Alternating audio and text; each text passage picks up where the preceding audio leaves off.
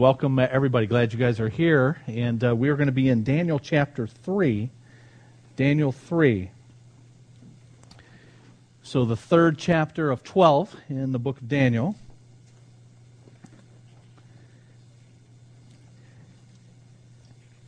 And those of you that were with us our first week, I talked about the structure, the overall structure of the book of Daniel. Those of you who were not here then, if you want to catch up, you can listen online to those sessions. But when I talked about the overall layout of the book of Daniel, I just want to remind you of what that is and how chapter 3 fits into it. 12 chapters in Daniel. The first of those 12 chapters was about God's rule in bringing Daniel to Babylon. And then chapters 2 through 7 are about God's rule over world empires. So 6 chapters, chapters 2 through 7, dealing with God's rule over empires. And in those 6 chapters, from chapters 2 through 7, there are 6 events that take place in each one of those chapters. One event, one large event in each of those 6 chapters. And what's interesting is the symmetry between the first 3 of those 6 chapters and then the last 3. So chapters 2, 3, and 4, and then chapters 5, 6, and 7. There's a correspondence between those. You may remember that I said the event in chapter 2 is parallel to the event in chapter 7. And the one in chapter 3 is parallel to the event in chapter 6, and chapter 4 and chapter 5. And today we're going to be looking at chapter 3. And that's going to correspond to something we're going to see later in chapter 6. So how does that correspondence go? Well, in chapter 2 that we looked at last week, King Nebuchadnezzar of Babylon had a dream, and the dream needed to be interpreted. I think that he remembered the content of the dream, but he wanted to test his own wise men to see if they were running the scam that he suspected that they were. And so he gathered them to say, tell me the dream, not just the interpretation. They couldn't do that, as you know. Daniel could. And so chapter 2 has to do with the dream that Nebuchadnezzar had that was a dream of a great image, and this image was made of 4 different metals representing 4 different world empires. Now that's in chapter 2, and I'm telling you that chapter 2 corresponds to chapter 7. And we're going to see in chapter 7, Daniel has a dream. And Daniel has a dream of 4 beasts. And those 4 beasts also represent 4 empires. And so you've got a correspondence between chapter 2, what happens in chapter 2, what happens in chapter 7. And now today we're going to look at chapter 3, and later we'll look at chapter 6, and those correspond as well. Today in chapter 3, it's about Daniel's 3 friends being put in the fiery furnace because they refused to bow down to an image of that Nebuchadnezzar had commanded they bow down to. And in chapter 6, Daniel is going to be cast into the lion's den, again for refusing a command of the king. So you've got his 3 friends being cast into the fiery furnace in chapter 3. You're going to have Daniel being cast into the lion's den in chapter 6. And then God humbles 2 kings in chapters 4 and 5. He humbles Nebuchadnezzar in chapter 4, and he humbles Belshazzar in chapter 5. So 6 chapters, 3, the first 3 corresponding to the last 3, 2 to 7, 3 to 6, 4 to 5. So today we're going to look at Nebuchadnezzar's image that he created and commanded Daniel's 3 friends to bow down to. In your workbook, and I encourage you to do the homework in the workbook in preparation for our sessions together if you get time to do that. But they talk about this image on page 37, if you have the workbook. If not, that's okay. But on page 37, first paragraph, It says, following the dream episode recorded in chapter 2, Daniel and his friends are promoted to leading positions in the government of the Babylonian Empire. And then it says they quickly encounter another life-threatening crisis. And it's the quickly part that I'm not convinced of, and I'll tell you why. I don't think that what happened in chapter 3 happened quickly after what happened in chapter 2.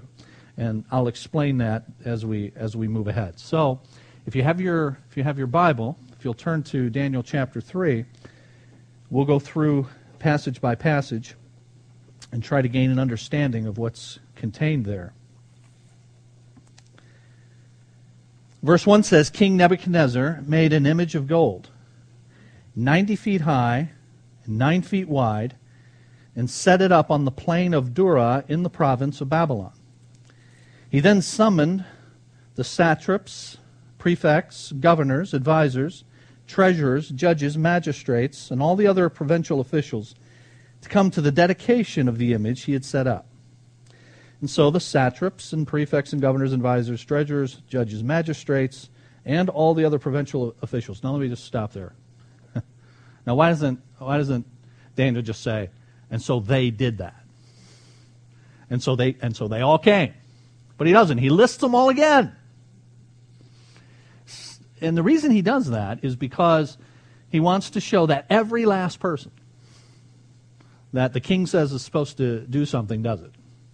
And so he belabors it by going through each of the names to make sure that you get the idea that nobody is not going to do this. Everybody's going to do this. So we're already being set up for the idea when the king says something, everybody does it. Of course, we know that some people are not going to do it, but everybody in his official entourage do that, and Daniel is wanting us to understand that. And then the herald loudly proclaimed, "This is what you're commanded to do, O peoples, nations, and men of every language. As soon as you hear the sound of the horn, flute, zither, lyre, harp, pipes, and all kinds of music, you must fall down and worship the image of gold that King Nebuchadnezzar has set up. Whoever does not fall down and worship will immediately be thrown into a blazing furnace." So what's going on here, and when is this going on?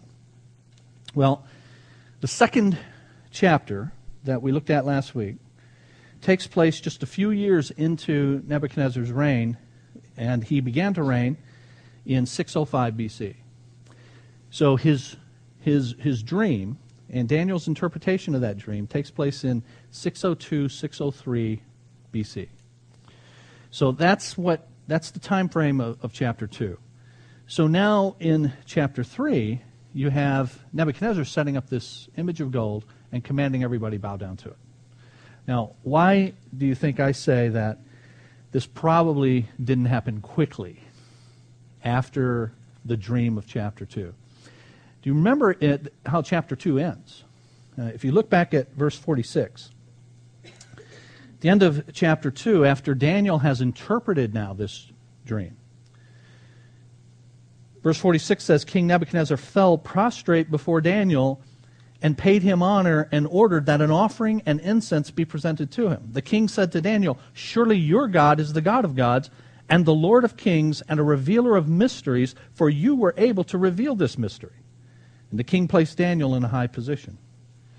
So, if this happened quickly, you've got Nebuchadnezzar forgetting what it was he just said quickly. And that's highly unlikely. That he immediately or very quickly goes into now defying this God that he has just, whose power he has just seen. So there is probably some time that has gone by. Now, how much time? When we get to chapter 4 next week, we're going to see that chapter 4 and the event of chapter 4 takes place at the end of Nebuchadnezzar's reign. Nebuchadnezzar's reign ended in 562 BC. And so 602, 603 is when he has the dream. 562 is what's happening in chapter 4, and then you've got this event of forcing everyone to bow down to the statue he has made in chapter 3. So how are we to relate those? In all likelihood, chapter 3 happens in 586 BC. Now, does anybody remember something important that happens in 586, which is about 15, 17 years into his reign? That's when he has a mass deportation of Jews from Jerusalem to Babylon. In fact, that's the year that marks what's normally called the Babylonian captivity, 586. So Daniel and his teenage friends who were deported in 605, they were just the beginning of a trickle of captives that came over for a couple of decades, or for several years, until 586 when Nebuchadnezzar's had it with the rebellion of the Jews. And he goes and takes a large number captive for 70 years into Babylon. Okay? And so what is probably happening is after he has done that now, it's several years, about 15, 17 years after this dream in chapter 2. So he's had time to forget about God's power a bit. And he's ticked at the Jews. And he's ticked at their so-called God, and he wants to show them who's boss. And so in so doing, he makes an image that he requires everybody to bow down to. And it's an image that is ginormous, to use my girl's term, and it's designed to show the power and greatness of Nebuchadnezzar. Now, it's, according to what we've read, it was made of gold. And you remember that in the dream that Nebuchadnezzar had, that the head of the image that he saw in chapter 2 was made of gold. And Daniel said, "You are that head of gold, Nebuchadnezzar. That head represents you." Now, the rest of the image, the chest and the arms, the belly and the thighs, and the legs were made of different materials, of silver and bronze and iron mixed with clay. But the head was made of gold. And then Daniel said, "After you now, Nebuchadnezzar, there will come another kingdom that's inferior to you." And now in chapter 3, probably these many years later, he is making this image that is fully what metal? Gold. And what's he signifying by doing that? There is never going to be another kingdom like me. There is not going to be a kingdom to take over after me. And so the gold is not just the head, the gold is the chest and the arms, the belly and the thighs, and the legs as well. And this is, in all likelihood, what Nebuchadnezzar is seeking to show with the approach that he takes with constructing this image. In fact, you can see the cockiness now that's developed with Nebuchadnezzar in the years since the dream that he had in chapter 2. If you look at chapter 3 and verse 15. He says, when you hear, now he's talking to Daniel's three friends, when you hear the sound of the horn, flute, zither, lyre, harp, pipes, and all kinds of music, if you're ready to fall down and worship the image I made, very good. But if you do not worship it, you will be thrown immediately into a blazing furnace. Then what God will be able to rescue you from my hand? So you see, he is letting these Jews know who's boss. And despite what it was that he had been taught, probably about 15 years earlier, in the dream that he had in chapter 2. So, in all likelihood, this took place around 586 BC, after this mass deportation. He's wanting to make it clear to these Jews, I am the King of Kings. And you're going to bow down to my image, and it is this golden image. Now, the Bible says that it's made of gold. It was not, I can say with great confidence, it was not made of pure gold all the way through. It's 90 feet. Okay? So it's not made of pure gold. It's lined with gold. It's covered with gold. If it were made of pure gold, that would be just about all the gold that the world has had over centuries. And as fabulously wealthy as Nebuchadnezzar was, even he didn't have that much gold. So it was an image that was overlaid with gold in all likelihood. In fact, the Bible tells us that the image or some of the instruments used in the temple were made of wood, and then they were overlaid with gold. So it's probably gold plated. And then it says the Bible tells us that it was 90 by 9, 90 feet tall and 9 feet wide. Now, what it actually says in Hebrew is that it was 60 cubits tall and 6 cubits wide. And what the NIV has done for us is given us the equivalent of that. So 60 cubits is 90 feet. 90 feet tall, 9 feet wide. Now, why do I care about this 60 cubits thing? Well, here's why. The Babylonians did not use a decimal system like we do. They used a sexagesimal system. It was based on sixes rather than on tenths, which is what the decimal system is. And so that is why, then, he was making this thing 60 cubits and 6 cubits wide, because that was the basis for their system. And we still have vestiges of that today. It's the reason that we measure things in like a dozen, or a half dozen, is because this sixth thing has been hard to get rid of. And you have it in the British, vestiges of it in the British system as well. Now, some people have said, look, you got a 90 feet tall image, supposedly, that he made, and then you've got it, 9 feet wide. You're not going to be, first of all, the proportion is not right.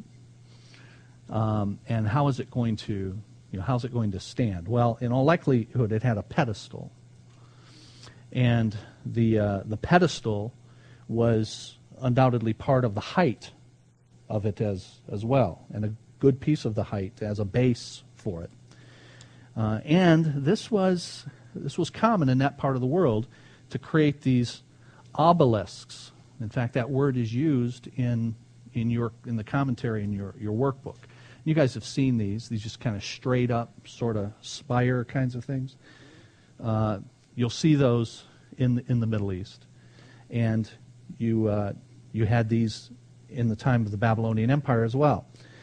The Washington Monument is actually patterned after one of those as well in D.C.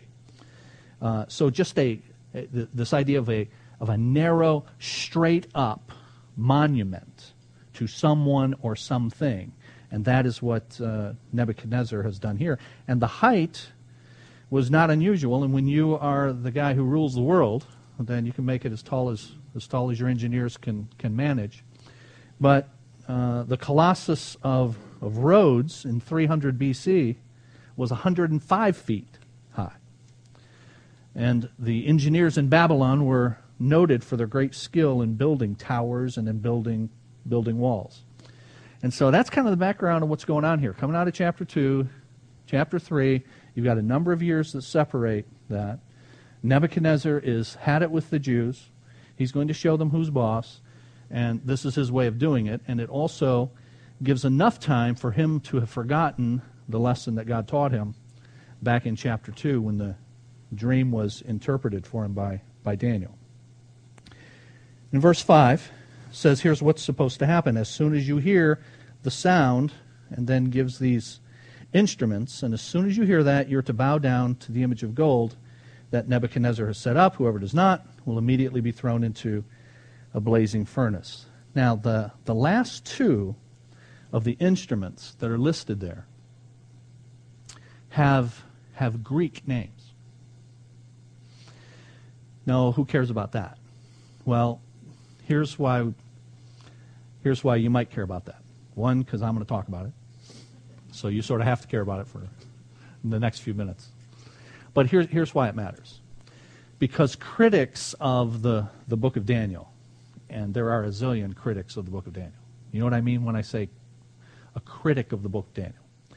It's somebody that does not believe that Daniel lived at the time that this book purports a teenage Jew to have lived in Babylon. He could not have lived in the 6th century BC in Babylon. And the reason is because he's predicting stuff that's going to happen centuries later. So if you're somebody who doesn't believe in the supernatural origin and character of the Bible, then you can't have a guy doing that. So this guy's going to have lived sometime later. And so they look for every possible way to show that Daniel could not have lived and made these predictions. Now, those of us who believe that the Bible came from God and that the Bible is God's revelation have no trouble believing that God revealed to Daniel the things that are recorded here at the time that the setting indicates. But those who don't believe in the supernatural character of the Bible have great difficulty with that. So what do they say, and how do these Greek terms for these instruments fit into that? They say, look at this, you've got these Greek terms being used, which means Daniel could not have lived and written this any time prior to 332 BC. Because that's when Alexander took over the world in his conquests and the beginning of the Greek Empire. And it's when Alexander made Greek, the lingua franca, the common language of the world. And so that's the only way, say they, that you can explain these Greek words for these couple of instruments. But like all of these critical approaches to the Bible, it doesn't stand up to scrutiny, because it doesn't take into account the close contacts that Greek traders and artisans and soldiers had with Near Eastern countries several centuries before Nebuchadnezzar. In fact, let me quote to you what William Albright, no relation to our very own Wayne, William Albright, renowned archaeologist. And here's a guy, he's a renowned archaeologist, scholar. He did not believe in the inerrancy of Scripture. He taught archaeology, ancient Near Eastern archaeology, at the University of Michigan in Ann Arbor.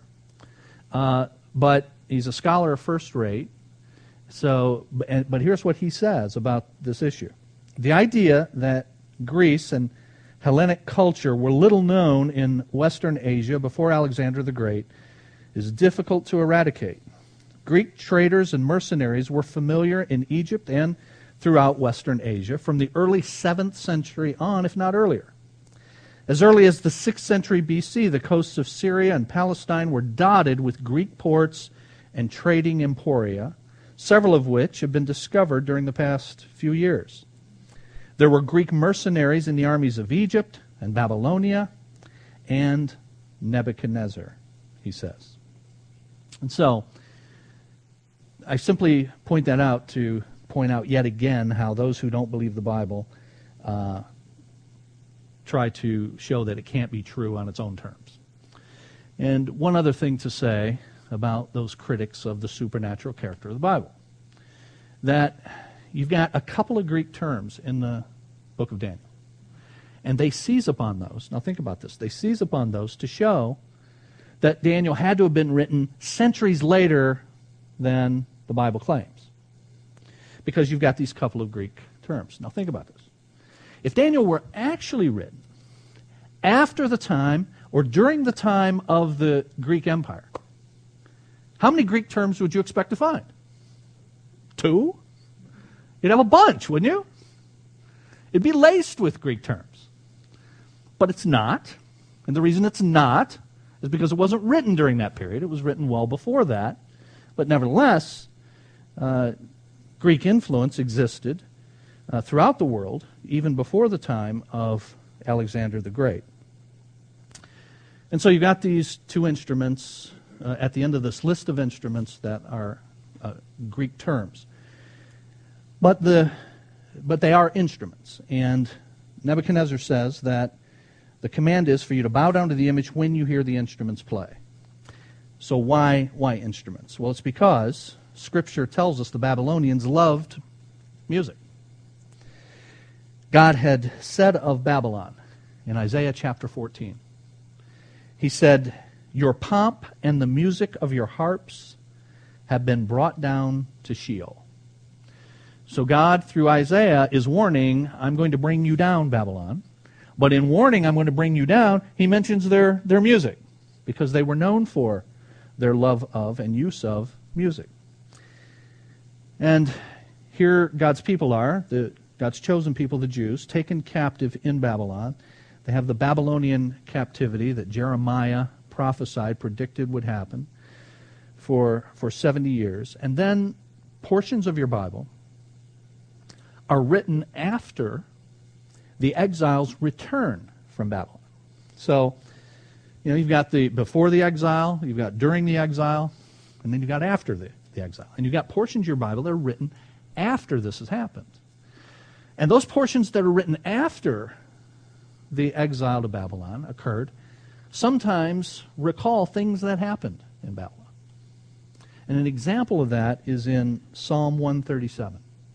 If you just hold your finger in Daniel 3, for to look at Psalm 137. And this is a psalm written after the return from exile. In verse 1, Psalm 137.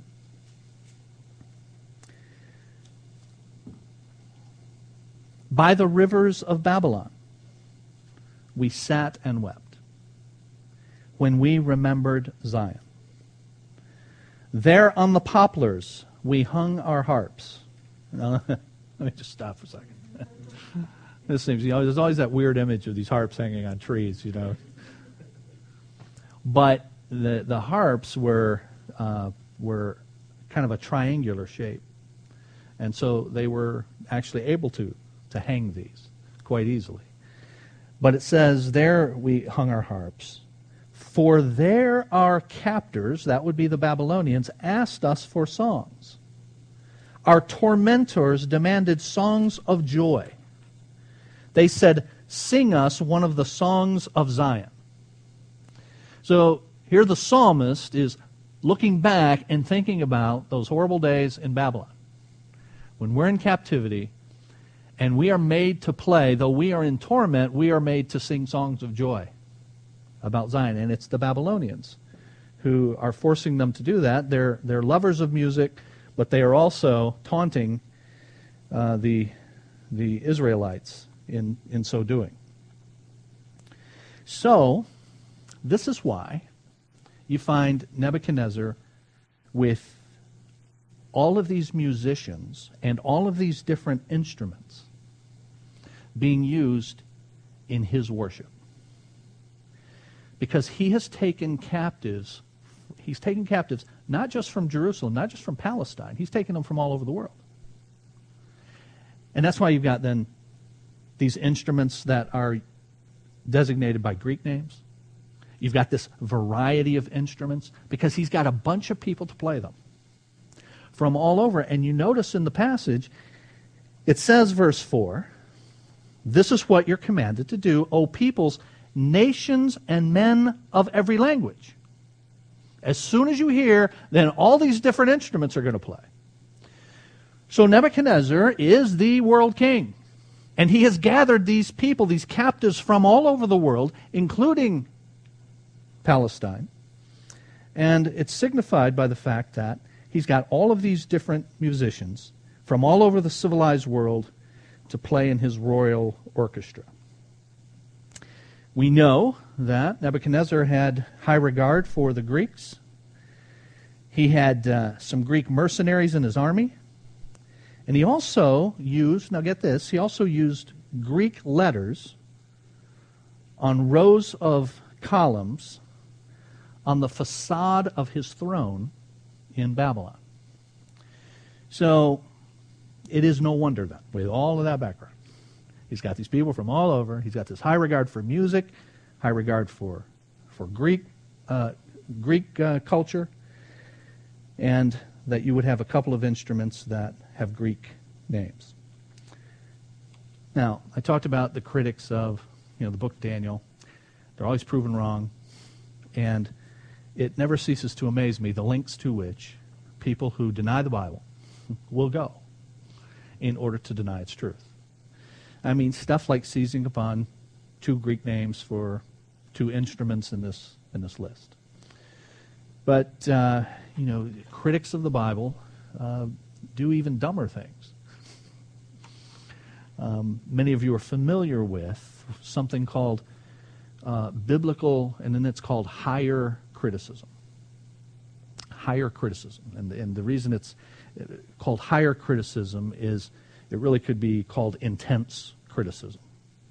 That is, it is critical of, in its analysis of the Bible and its origin, it is intensely critical. There's something called lower criticism, which anybody who wants to study the manuscripts of the Bible has to engage in. You take all of these different manuscripts, Hebrew and Greek, you collate them. That's called lower criticism. It means it's not an intense criticism. It's not standing in judgment on the Bible. It's simply collecting the manuscripts and then making an evaluation. Thus the word krites, criticism, making an evaluation. But higher criticism is making an intense and negative evaluation of the Bible. And so-called higher critics of the Bible, if you were to Google that term, you'll see what I'm talking about. But they've just done things that it never ceases to amaze me. Just like they can't believe Daniel was written at the time the Bible purports it to have been written, they also don't believe other portions of the Bible were written at the time the Bible says. For instance, the first 5 books of your Bible were written by whom? By Moses. The Bible attributes them to Moses. The law is called the law of Moses. But they say that that couldn't happen. Moses could not have lived at the time that the Bible says that he lived. They even for a period of time said we didn't have writing at the time that Moses was supposed to have lived, in the 15th century BC. But archaeological discoveries have long proven not only do we have writing at that time, we had writing at the time of Abraham, which was 500 years before that. Okay? But that's what they've said. So, just stay awake for 3 to 4 minutes while we look at when it was that Moses was supposed to have lived, and look at what the critics say about him. Just because if you study Daniel, you constantly have these critics saying Daniel could not have lived because they can't deal with the fact that he was able to predict all this stuff. So 1 Kings chapter 6. 1 Kings chapter 6.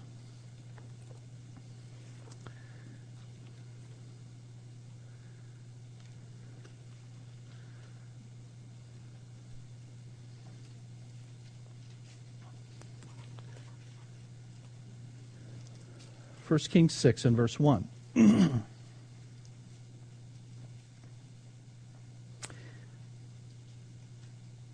In the 480th year after the Israelites had come out of Egypt, in the 4th year of Solomon's reign over Israel, in the month of Ziv, the 2nd month, he began to build the temple of the Lord.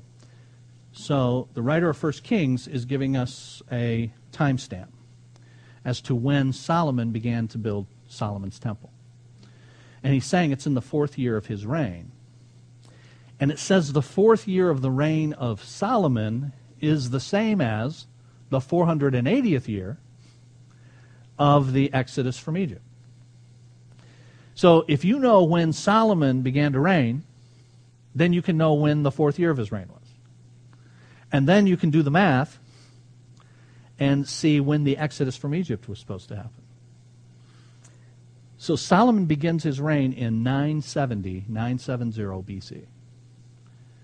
This is in the 4th year of his reign, which would then be 966 BC. And the exodus occurred, according to 1 Kings 6:1, 480 years prior to that. So if you were to add 480 to 966, to take you back to, you would have 1446 BC. The Bible is telling us that the exodus from Egypt, led by Moses, occurred in 1446 BC. So if you believe the Bible, it occurred in the 15th century before Christ.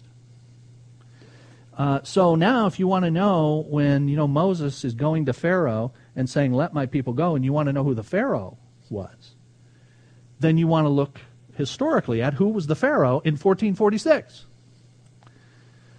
And his name turns out to be Amenhotep.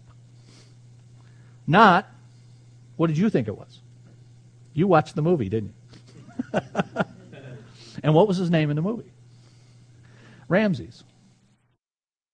And the reason his name is Ramses is because Ramses was the pharaoh centuries after. And Cecil B. DeMille and all of his friends, as cool as the movie is, and that really is a cool movie, especially for its time, my mom and dad met for the first time at the drive-in watching the Ten Commandments. Imagine, that was such a big deal in 1954 that this blockbuster movie came out, and there they are in Pikeville, Kentucky, and they are watching this movie at the drive-in, and my dad claims he sees my mom and tells his buddy, I'm going to marry that girl. That's pretty cool. There's another cool thing about this. These two were meant to be, because her name is Ottie, O-T-T-I-E, and his name was Azzie, A-Z-Z-I-E. All they had to do was introduce themselves. Say, we might as well get hitched, right? Well, anyway, I digress. But the pharaoh in the movie is Ramses. But Ramses was not the pharaoh in the 15th century BC.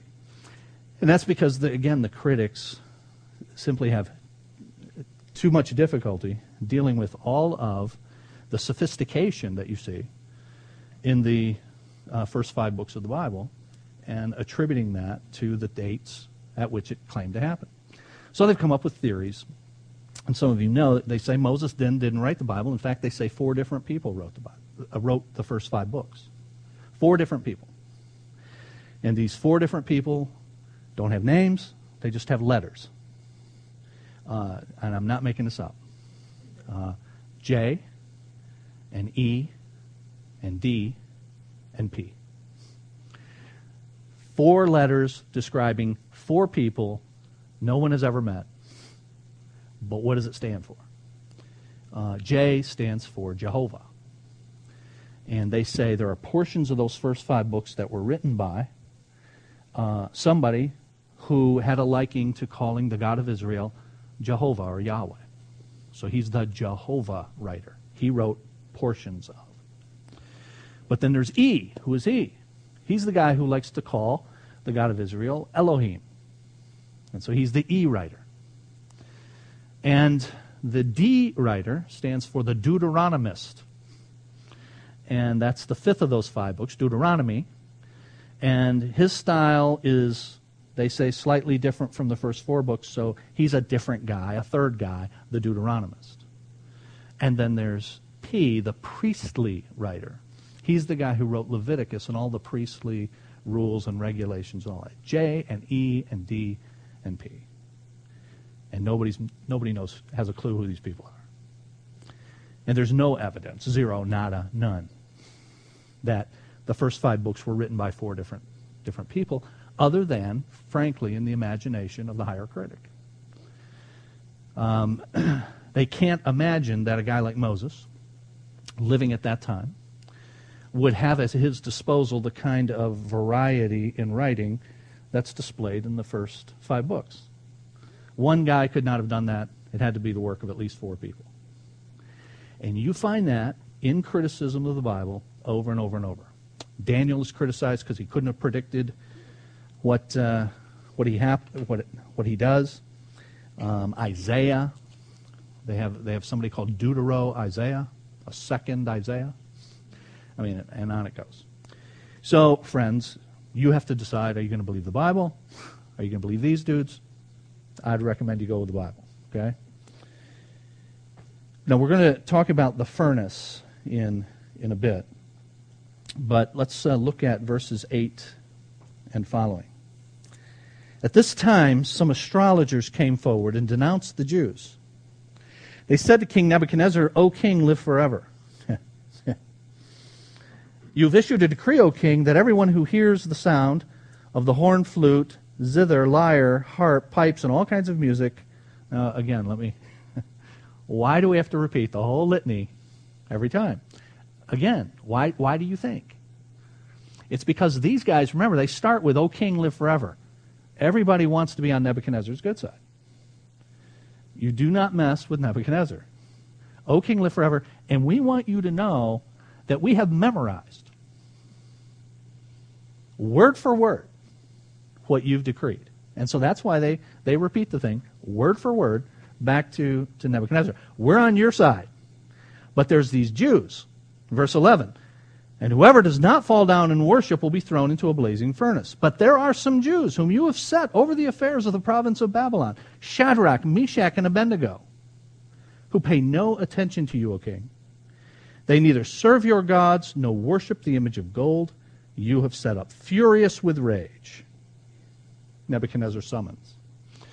So do you see how they've set this up? Now, it says in verse 8, some astrologers came forward and denounced the Jews. But then it focuses in on these 3 guys. So why do you think?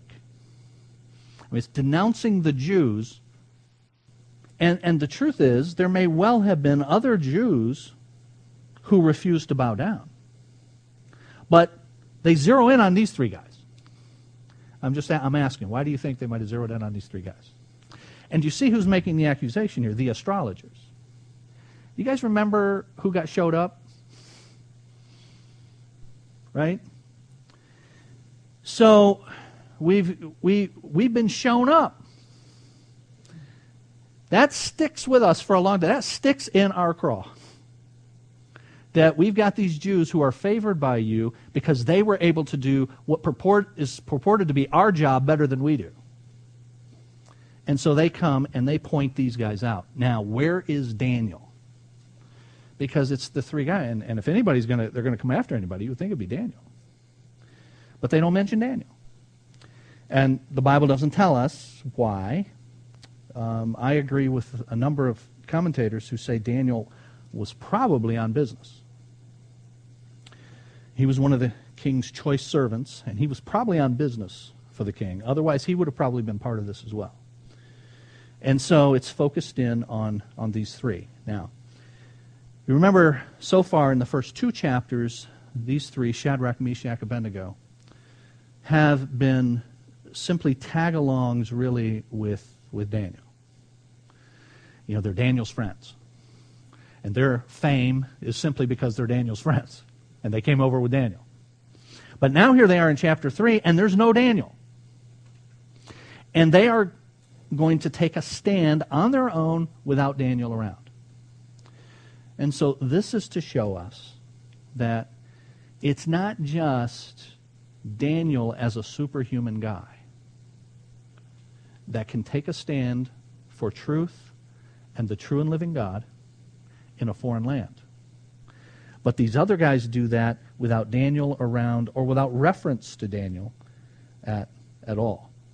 So they're singled out. The astrologers have increasingly developed an animus and a bitterness, and they want to destroy them. And this has been true of God's chosen people, the Jews, throughout history. That there has been an animus and a bitterness. And here we are in the first part of the Bible, your Old Testament. that, of course, is leading up to, all of it pointing to the coming of the chosen one, the Messiah, who we know to be Jesus. But they're looking forward to all of this. And these enemies of God know that the people through whom this chosen one will come, that people is the Jews. Going all the way back to Genesis 3:15, God says, through the seed of the woman, I'm going to bring an answer to the problem of sin. And then in Genesis chapter 12, he identifies the specific lineage through which this will come, the progeny of Abraham. And Satan has sought to kill and to destroy. He did that at the time of Jesus as well. And if you would just hold your finger here, Revelation chapter 12 and verse 10, the end of your Bible. Revelation 12:10.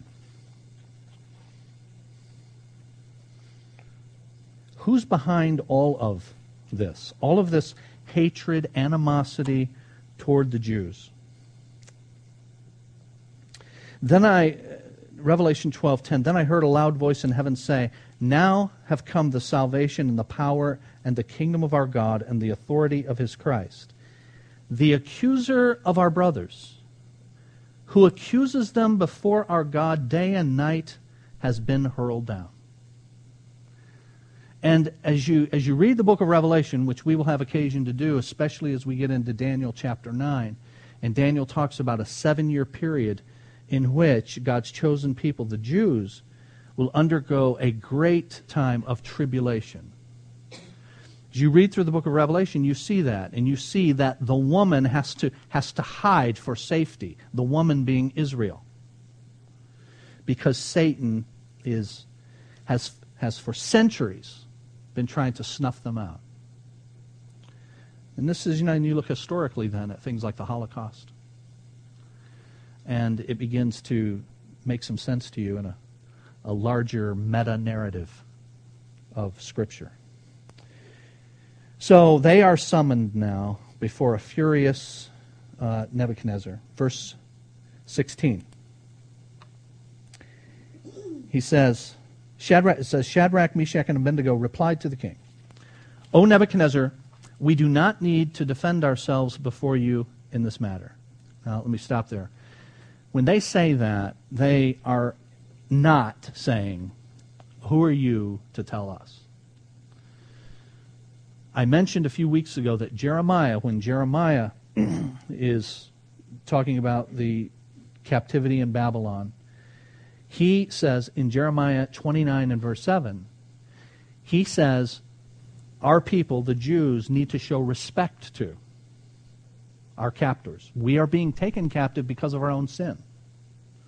So they are not being flippant here. So it sounds that way, but really what they're saying is, we don't need to give you a long oratory. We're not going to give you this long explanation, but our God is going to show you the truth. And then they go on to say, if we are thrown, verse 17, into the blazing furnace, the God we serve is able to save us from it, and he will rescue us from your hand, O king. But even if he does not, we want you to know, O king, that we will not serve your gods or worship the image of gold you have set up. Yeah. I mean, they're not being disrespectful. They're just saying we must obey God rather than men.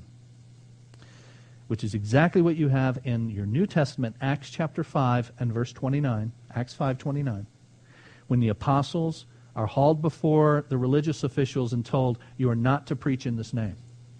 And they say, we must obey God rather than men.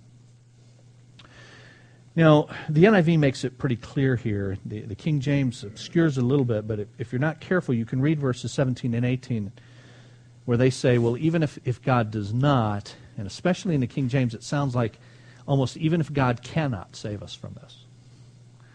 And of course, that's not what they're saying. They have full trust in the fact that God can do this if he chooses to. But he may not choose to. But even if he doesn't choose to rescue us out of this blazing furnace, we're still not going to defile ourselves by disobeying our God and bowing before your image. Think about now the faith these guys have. They really don't know they're going to be delivered. And in fact, the truth of the matter is that often God's people are not delivered. And they knew that as well. Uriah was a godly prophet, and yet he was killed by Jehoiakim. Jeremiah was spared, but Uriah was not. In your New Testament, Acts chapter 12 tells us that James, the brother of John, not James, the brother of Jesus, who wrote the book of James, but that he was killed, Acts chapter 12 and verse 2. Peter was supposed to be killed as well. They put Peter in prison, and they were going to kill him, and God miraculously delivers Peter. So you see this throughout Scripture. You see sometimes God's people are spared, and sometimes they are not. And these young men knew that. God can do this, but he may choose not to do this. But even so, we are still not going to bow down. And it is inspirational in the extreme, isn't it? When you think about their faith, their belief. Come what may. So one commentator said the quiet, modest, yet very positive attitude of faith that these three men display is one of the noblest examples in the Scriptures of faith fully resigned to the will of God. These men ask for no miracle, they expect none. Theirs is the faith that says, though he slay me, yet will I trust in him. That's a quote from Job. Do you remember Job and all his afflictions? And all his friends coming and saying, Job, you got a woman on the side, you got something going on. That's why you got all this happening. And he says, I simply will trust God even though I don't know what's happening. And though he slay me, yet will I trust in him. So the king is, of course, furious. In verse 19, he gives the command to heat the furnace 7 times hotter than usual. Now, the Babylonians, historically, had, just in historical record, it's a fact that they had the ability to regulate the heat of their furnaces because they would use it to create and melt metals. And so they knew how to manipulate the temperature. And he gives them the command to turn it up 7 times. Now, as you go on to read, you find that this was dumb for a couple of reasons. One, he loses a few guys in the process. But also, if you're wanting to torment these guys that you're punishing, this actually means they're going to be taken quicker. So if you really wanted to torment them, you would keep the temperature down a little bit. But this is just the irrationality of his fury. But it does show the inability of man. Now hear this: the inability of man to injure beyond the limits that God sets. And there's a lesson, friends. No one can do anything that God does not allow. No one can do anything that God does not allow. And so you need not fear man, need not fear him who can destroy the body. God even controls him. Fear the one who can destroy both soul and body in hell, Jesus said. The book of Hebrews says it's a terrifying thing to fall in the hands of a living God. I mean, sure, we would all be terrified to be in the situation these guys were in, but it is much more terrifying to be in the hands of a living God. And even the tormentors are in the hands of that living God. And our God, says the writer of Hebrews, is a consuming fire. And so these guys had that kind of trust. Verse 23. Verse 22, the king's command was so urgent, the furnace so hot, the flames of the fire killed the soldiers who took up Shadrach, Meshach, and Abednego, and these 3 men, firmly tied, fell into the blazing furnace. All right. I mean, I can smile about it now because I know the outcome, but they don't know. But they have abandoned themselves to the Lord. They are tied, and they fell into. And it actually says, literally says, they fell into the midst. So they are tied, they fell into this furnace used for heating metal that has been heated 7 times hotter. They are completely helpless.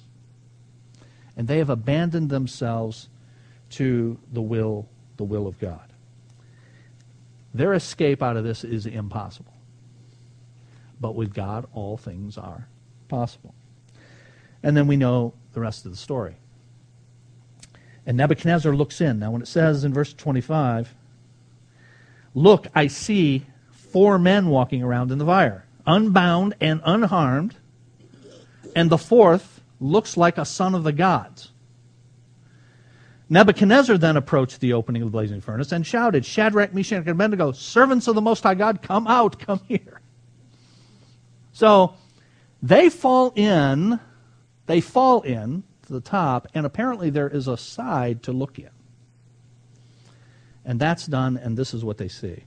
3 go in, now there's 4, unharmed completely, and unbound as well. Now, who is this one that they saw? Nebuchadnezzar, or those who first look in say, looks like a son of the gods.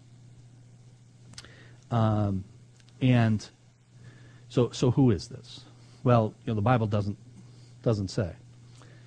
However, you have this phrase in the Old Testament that if you ever wanted to do an interesting study, you could do this. You could look up the phrase, angel of the Lord. If you were to look up the phrase, angel of the Lord, you would find that the angel of the Lord turns out to be God. The angel of the Lord is spoken of as God, is worshipped as God, shows up at various times throughout the Old Testament. And after the coming of Jesus, you never have the angel of the Lord appear again.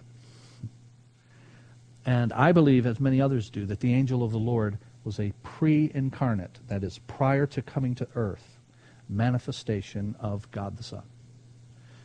And in all likelihood, God the Son is with these 3 young men and showing his power over this most powerful human king.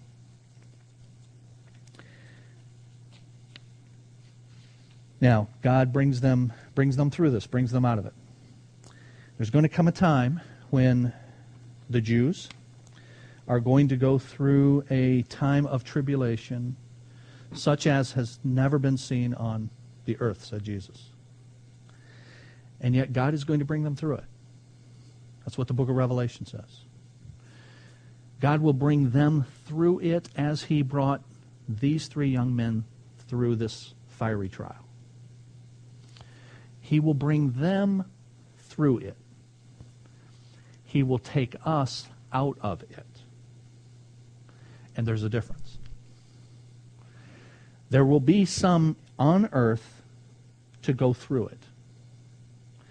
God will turn his attention once again to his chosen people, the Jews, in the 7-year tribulation. And he will take them through it. But the Bible teaches he will take the church out of it. And I'd like to end with that. Revelation chapter 3 and verse 10. Revelation 3:10.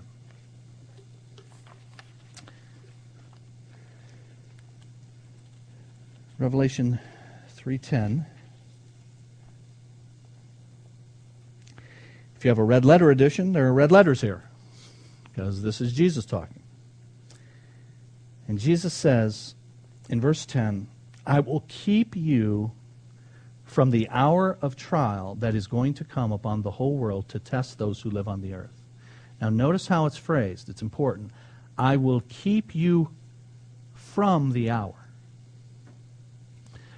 See, that's different than I will keep you through the hour. I will keep you from the hour.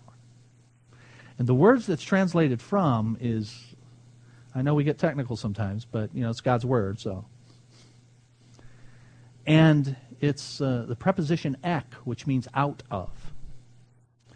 When I was in seminary, I wrote a paper on Revelation 3:10.